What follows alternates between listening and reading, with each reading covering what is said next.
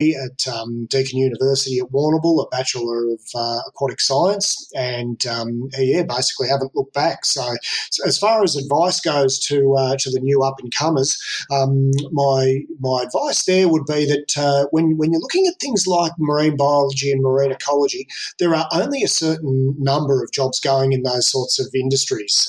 So it is a very, very competitive field. So one area though where you can really have an impact and get into industry and get jobs is in the field of aquaculture. And that's where I'm involved in teaching at the into the Bachelor of Agriculture and Technology degree, which is offered by Melbourne Polytechnic, and we run that from our Epping campus. So with the beauty of aquaculture is it's an industry that's growing very rapidly, and now in Victoria we're finally hitting a sort of a critical mass where we've got enterprises like Mainstream Aquaculture in Werribee that culture about 1,200 tonnes of barramundi a year, taking water out of a geothermal bore to keep that tropical fish species happy.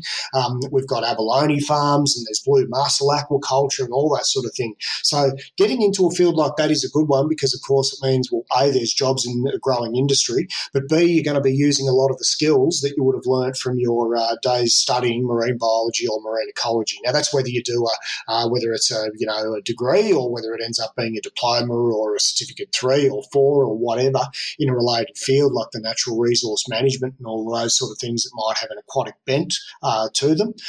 So getting that skill set is a really good thing because you put a lot of that into practice when you're working at an aquaculture enterprise. And of course, nowadays, when we look at aquaculture, some people consider it a little bit of a swear word because they consider that it's damaging to the environment. And my response to that is, well, yeah, I mean, just about everything that you care to mention, any industry will have an impact on the environment in some way, shape or form. It can be quite negative. But increasingly, there's a focus on, okay, but how do we make it less and less negative and get ourselves to a situation where it's relatively environmentally sustainable and environmentally friendly. So that's the big challenge going forward in a lot of instances, and we're seeing a lot of technologies coming through now that are starting to shape that.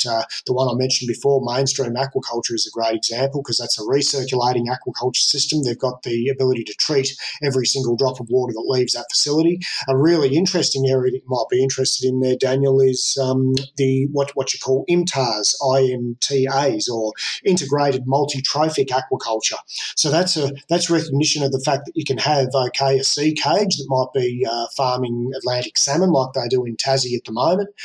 In Tasmania, it's the single most lucrative industry in the entire country is the sheer amount of Atlantic salmon that are produced. And people have rightly turned around and said, well, that's damaging to the environment if you've got a sea cage. But now what they're doing is looking to set up systems where you've got kelp growing in proximity to the sea cage environment, and you've also got mussels and those sorts of things that are taking out a lot of the waste that the fish are producing.